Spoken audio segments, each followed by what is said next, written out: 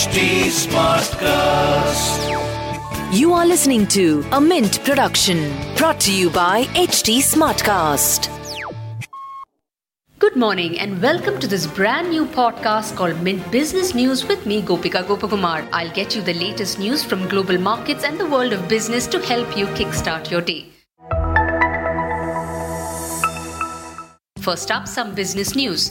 Flipkart Group is close to buying travel and hotel booking platform Cleartrip in a distressed sale. The deal valuing Cleartrip at almost $40 million may close in the next 10 days. The deal comes at a time the hospitality industry continues to reel from the onslaught of the coronavirus pandemic.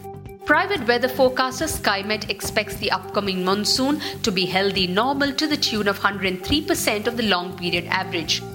The centre's indirect tax collection rose by more than 12% to 10.7 trillion rupees in fiscal year 2021. This comes even after the goods and service tax collections declined by 8%. The IMF chief economist Geeta Gopinath on Tuesday said that delays in COVID-19 vaccinations are the top risk facing the global economy and getting people in poor countries inoculated should be the top priority. On to some market news. Asian stocks fluctuated in early trade after the US Food and Drug Administration asked states to temporarily halt using Johnson & Johnson's COVID-19 vaccine. This comes after 6 people developed a rare blood clotting disorder after using the vaccine. Shares slipped in Japan and rose in South Korea and Australia. On Wall Street, US stocks touched record high and bond yields fell even as US inflation data came in higher than expected. US dollar was steady in early Asia trade. Bitcoin jumped to an all-time high. Nasdaq has set a reference price of $250 for the listing of cryptocurrency exchange Coinbase Global Inc. that will start trading on Wednesday. Oil traded above $60 a barrel.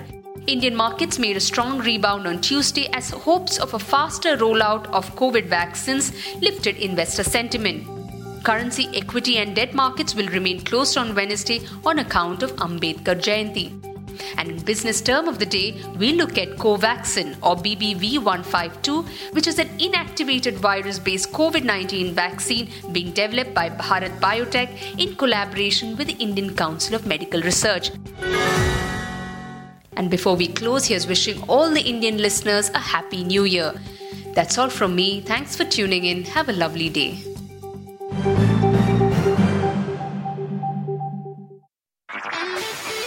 This was a Mint production brought to you by HT Smartcast. HT Smartcast.